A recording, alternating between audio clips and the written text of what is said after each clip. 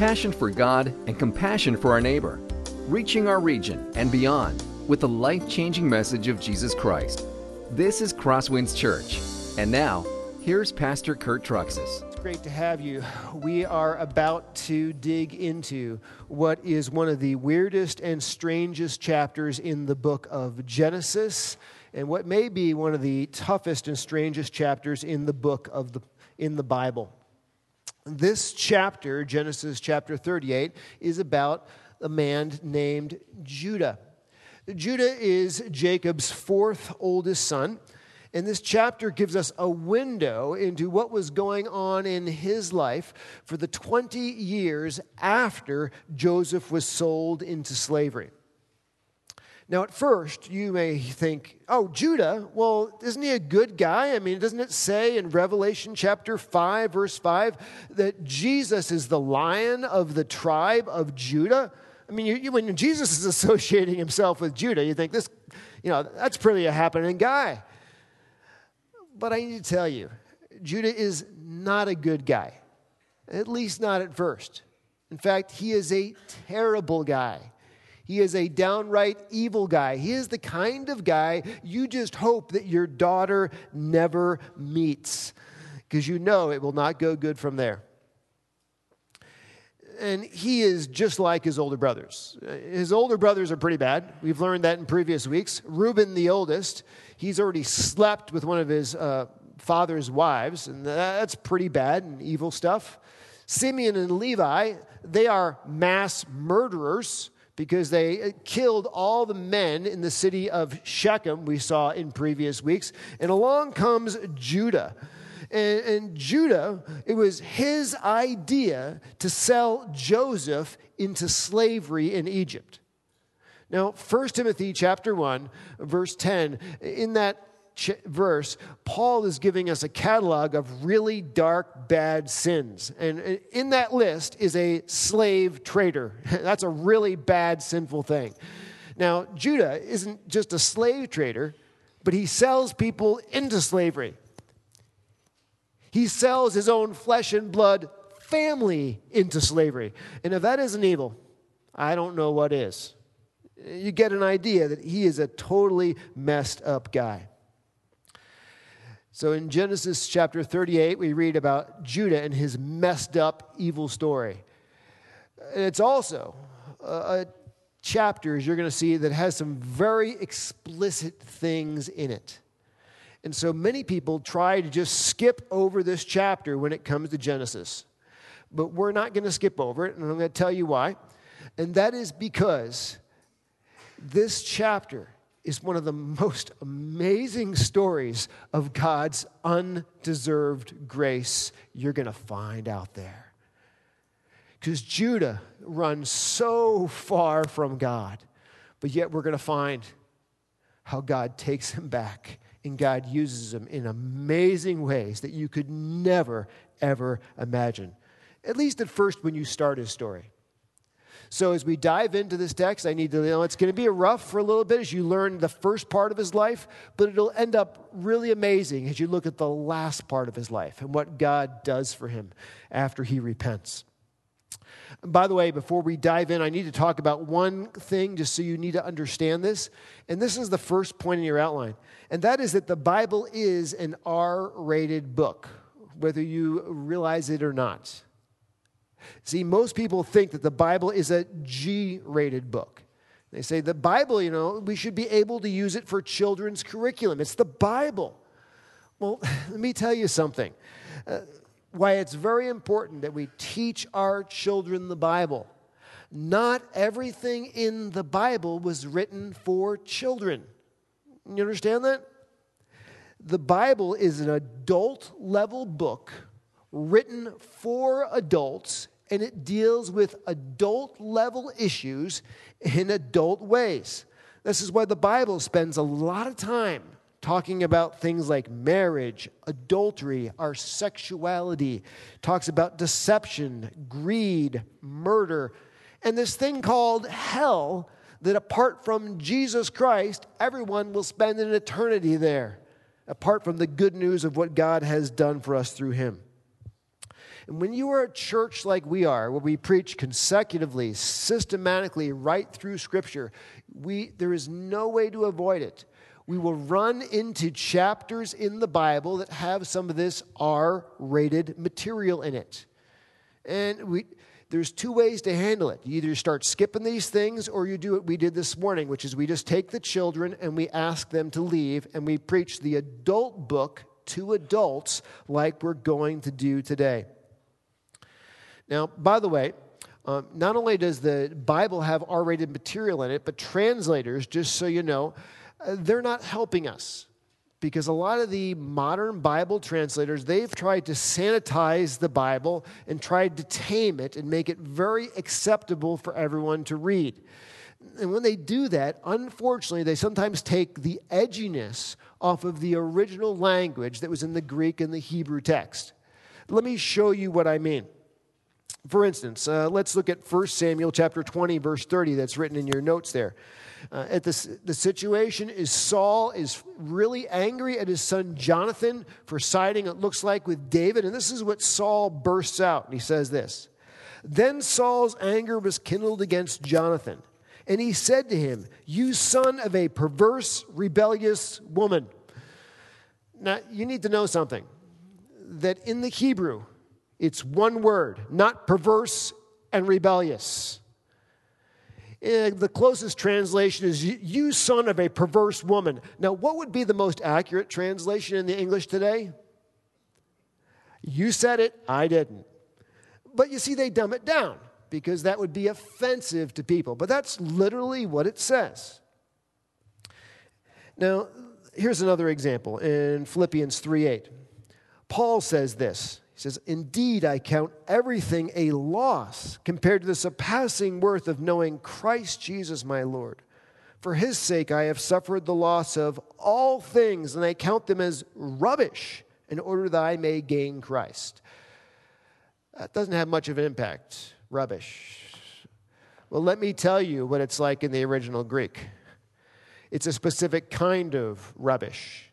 It's the kind of stuff you find in a porta potty. What Paul says, everything is like poop compared to knowing Jesus.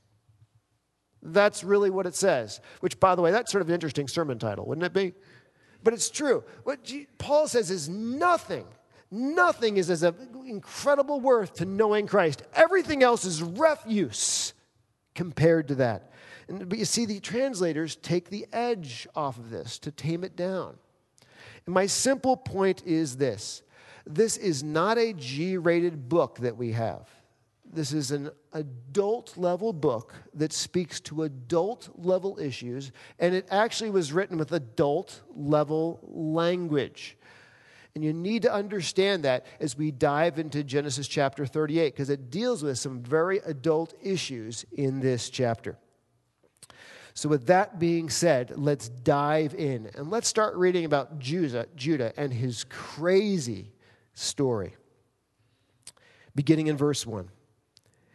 "It happened at that time that Judah went down from his brothers, and he turned aside to a certain Adullamite, whose name was Hira. There Judah saw the daughter of a certain Canaanite, whose name was Shua. He took her and went into her, and she conceived and bore a son, and he called his name Er.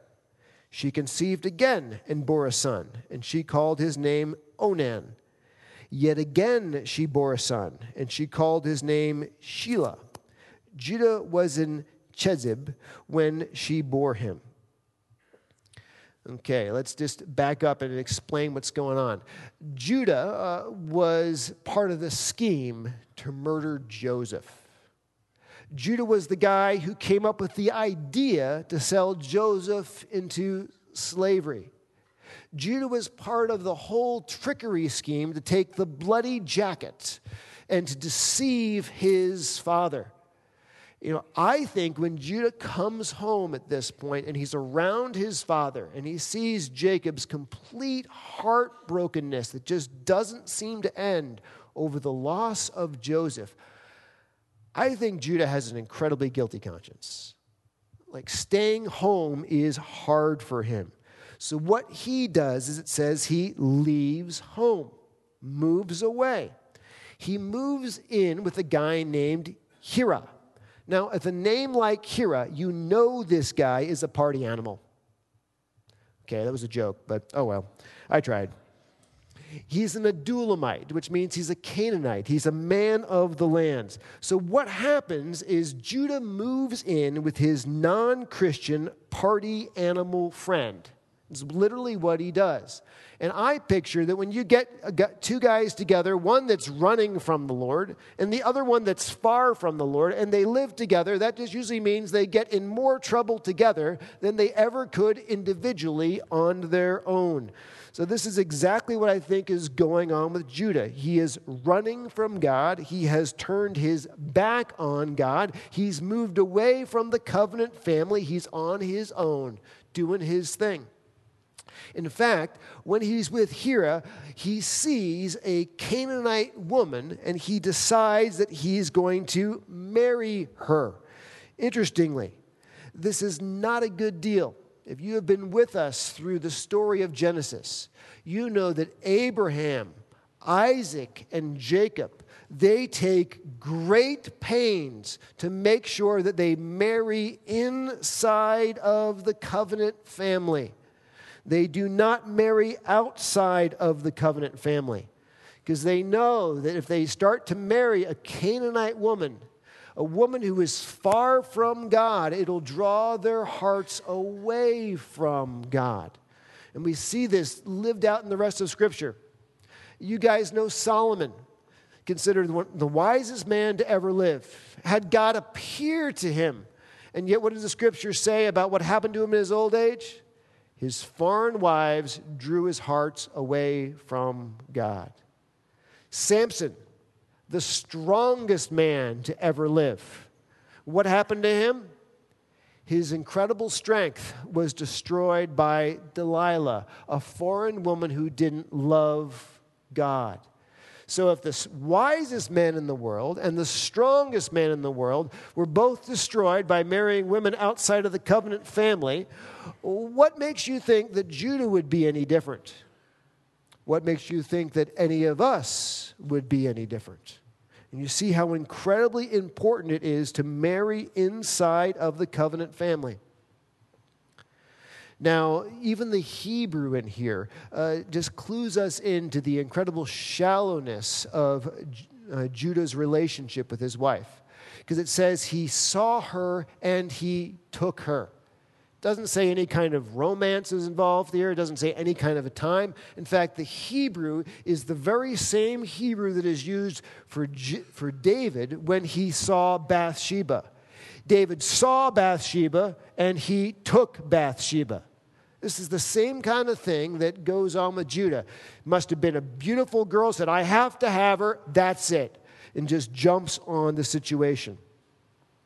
So you need to see the way Judah's life has set up.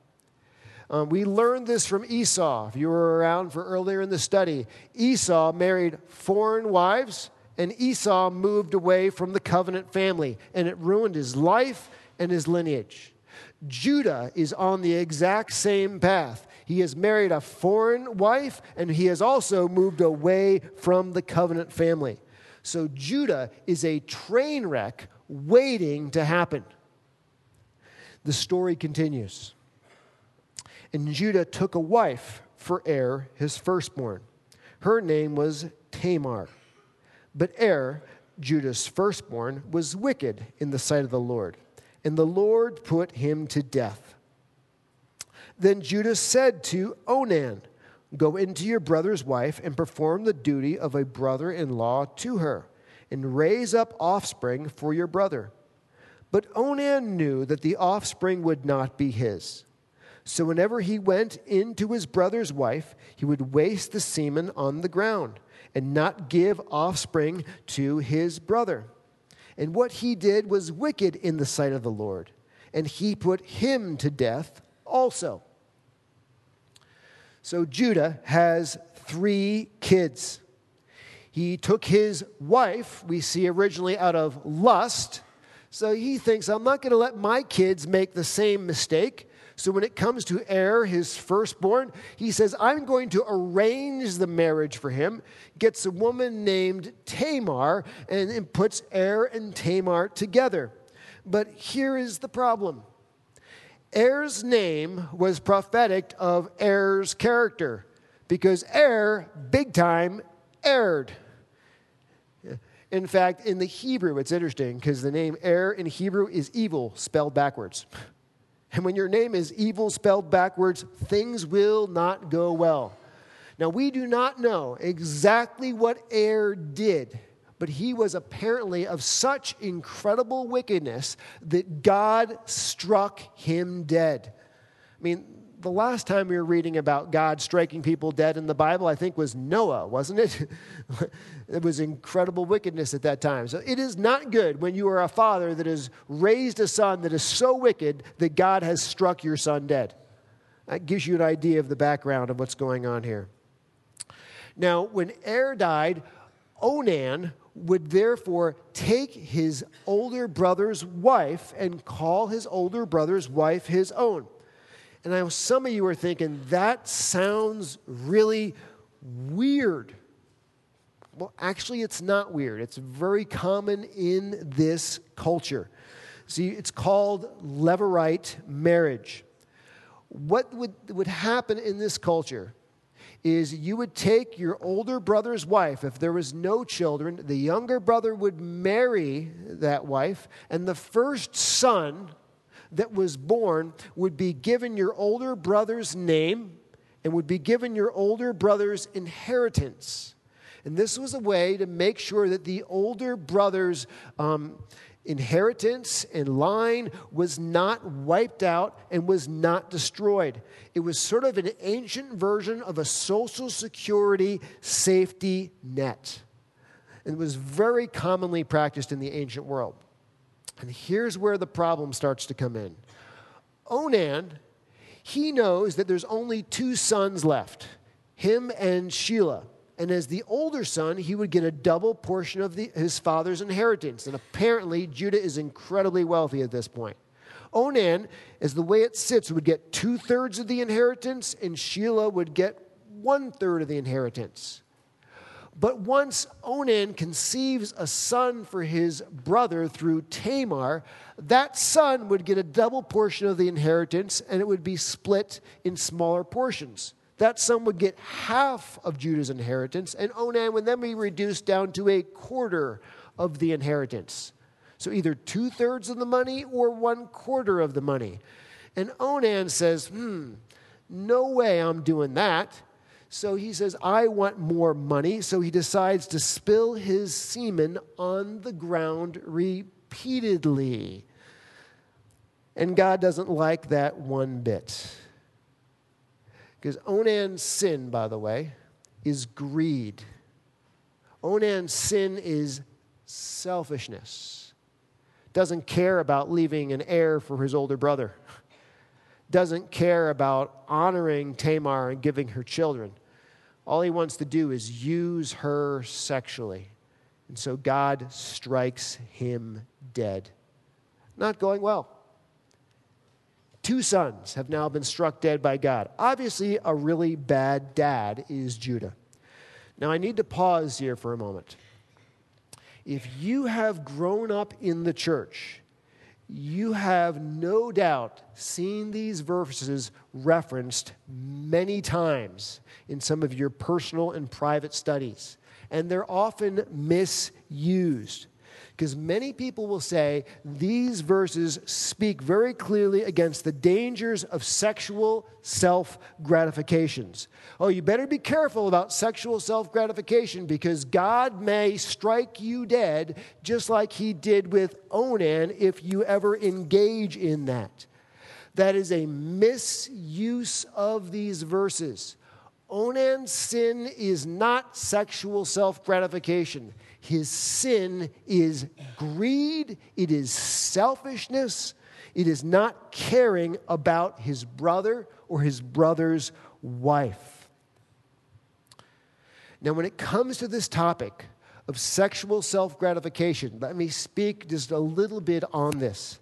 Just so you know, the Bible does not speak much about this. It is relatively silent on this issue. So as a church and as Christians, we need to speak very softly about that issue. But while the Bible speaks softly on the topic of sexual self-gratification, it speaks very loudly on the real issue behind that issue. The Bible speaks very loudly on the issue of lust. Because what drives most sexual self-gratification is an out-of-control issue of lust in people's lives. Lust is huge in our culture. In fact, lusting after people of the opposite sex is considered normal. It's considered healthy. It's considered innocent. I did some research, and pornography is a $60 billion a year industry globally. $12 billion of that each year is spent by Americans on pornography, which is about Americans, all they want to do is lust. To give you some perspective for that number, more money is spent by Americans on pornography each year than is spent by Americans on pro baseball, pro football, and pro basketball combined. So lust is huge. And the Bible screams very loudly to us that lust is not just innocent fun. What you do between your two ears is not just your business. Because what you role play in your mind will slowly start to become what you real play in your life. And when your mind is addicted to lust, what then happens is you start to struggle with issues of sexual self-gratification. So the reason the Bible doesn't speak so clearly on the actual act itself is because the Bible speaks so clearly about what drives the act, which is lust. Look what the scriptures say. Matthew 5:28. But I say to you that everyone who looks at a woman with lustful intent has already committed adultery with her in his heart. God says, I'm not just concerned with physical infidelity. I'm concerned with mental infidelity. Now, let me just give you a couple small points on this so there's no misunderstanding. Number one, physical and mental infidelity are different. I have talked to people who said, I'm struggling with lust. I'm struggling with desiring infidelity. I've been thinking about this so long, I might as well just go ahead and actually commit the act because it's right there in front of me. And I need to tell you, no, there's a huge difference between mental infidelity and physical infidelity. Mental infidelity, you're sinning against God and you're sinning against yourself and destroying your own mind with sin that way. But with actual physical infidelity, not just sinning against yourself and God, but you're sinning against another person and all of the people that your lives are connected with. So it is much worse. So don't rationalize physical infidelity after you've been thinking about it. Secondly, there is a difference between a lustful thought and lusting. It is one thing to see someone of the opposite sex and recognize them as attractive. That's not sin. It is what we do with that thought after we recognized it. Do we then start to dwell on it? Do we then start to meditate on it and replay it in our mind? That is when lusting begins. And so there's a difference between the first look and the second look. Thirdly, the way to address the issue of sexual self-gratification is to address the issue of lust. The way to address the issue of lust is to try and take control of your mind and what you are thinking on.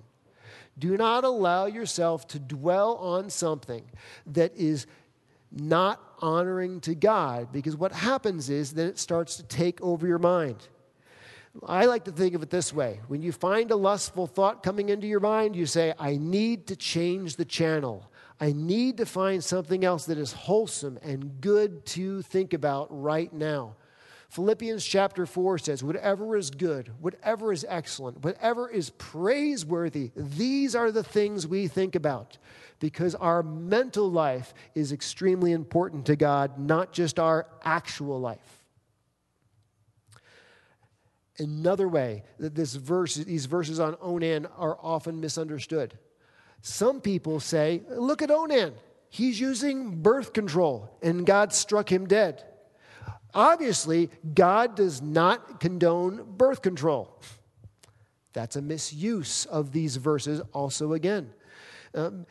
Just so you know, when it comes to birth control, the Bible says that any kind of birth control that is abortive in nature, that takes a child when it's conceived and destroys it, is obviously against his will. That would include abortion. That would include the morning after pill like RU486. That would include things like intrauterine devices, which force a woman's menstruation and an abortion. And also, some of you may not know this, but that includes most versions of the pill. The pill contraceptive, now the way they formulate it, forces a woman's menstruation, even after conception. So be careful. Most people don't know that. But the Bible, by the way, is not against any kind of birth control that, how should we say it? I just lost my brain. Prevents conception. It's against birth control that destroys conception. Well, let me continue the story. Judah, at this point, has one son left, Shelah. And if you are like Judah, you are thinking, man, I don't want my boy to be with this woman Tamar. I thought I was setting him up with a good woman, but everybody who marries her, God strikes dead. She is the ultimate in black widows. So what Judah says is, you know what? Here's the deal. Why don't you take Shelah, go back to your dad's house, stay there, and when Shelah gets older, then you can marry him. And what he essentially does is he sidelines this girl. Let me read the text. Then Judah said to Tamar, his daughter-in-law, remain a widow in your father's house till Shelah, my son, grows up. For he feared that he would die like his brothers. So Tamar went and remained in her father's house. Now it's about to get even weirder. And these are God's words. Now in the course of time, the wife of Judah, Shua's daughter, died. When Judah was comforted, he went up to Timnah to his sheep shearers, he and his friend Hira the Adullamite. When Tamar was told, your father-in-law is going up to Timnah to shear his sheep, she took off her widow's garments and covered herself with a veil, wrapping herself up. And she sat at the entrance of Enaim, which is on the road to Timnah. For she saw that Shelah was grown up, and she had not been given to him in marriage. Now when Judah saw her, he thought she was a prostitute, for she had covered her face. He turned to her at the roadside and said, come, let me come in to you. For he did not know that she was his daughter-in-law. And she said, well, what will you give me that I may come in to you? He answered, I will send you a young goat from the flock. And he said, if you give me a pledge until you send it. He said, what pledge shall I give you? She replied, your signet, your cord, and your staff that is in your hand. So he gave them to her and went into her, and she conceived by him. Then she arose and went away, and taking off her veil, she put on the garments of her widowhood. And when Judah sent the young goat to his friend the Adullamite to take back the pledge from the woman's hand, he did not find her. And he asked the men of the place, where is the cult prostitute, who was a name, at the roadside? They said, no cult prostitute has been here. So he returned to Judah and said, well, I have not found her.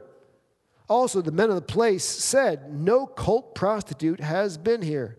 And Judah replied, let her keep the things as her own, or we shall be laughed at. You see, I sent this young goat, and you did not find her. Now, I don't know how many years have passed since Onan has died. We know simply it has been a long time. Possibly at this time, Shelah, the last remaining son, was already married to somebody else. We don't know for sure, but we know that Shelah did get married and he had descendants. They're called the Shelamites in the Bible. Whatever we know is it was very clear at this time to Tamar that she was sidelined and she had no hope of being able to carry on the family line, because Er and Onan were dead and looked like there was no hope left for her. Judah, his wife, died, and after the week of mourning, he decided to go up to the sheep shearing. Now, just so you know, in this culture, sheep shearing was a party time. It was a festival time. If you're ever going to live on the moral edge, this is when people did it at sheep shearing time. It's sort of like Vegas. They thought, what happens in Vegas stays in Vegas. And Tamar had an idea. She said, I'm going to pose myself as a prostitute. And she posed herself as a prostitute and wrapped herself as a veil on the side of the road and was sort of successfully able to seduce Judah, taking advantage of the fact that he was lonely, into being with her, and she conceived children through him.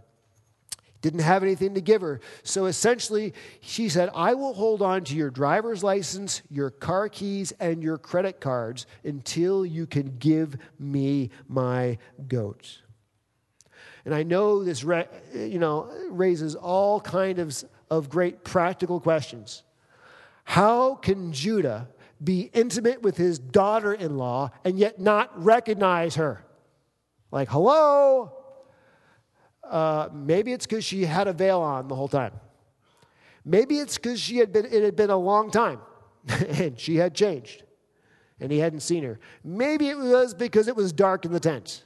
Maybe he needed glasses really bad. I don't know. But you can get the idea of what's going on here. He does not recognize her. And this is where it ends.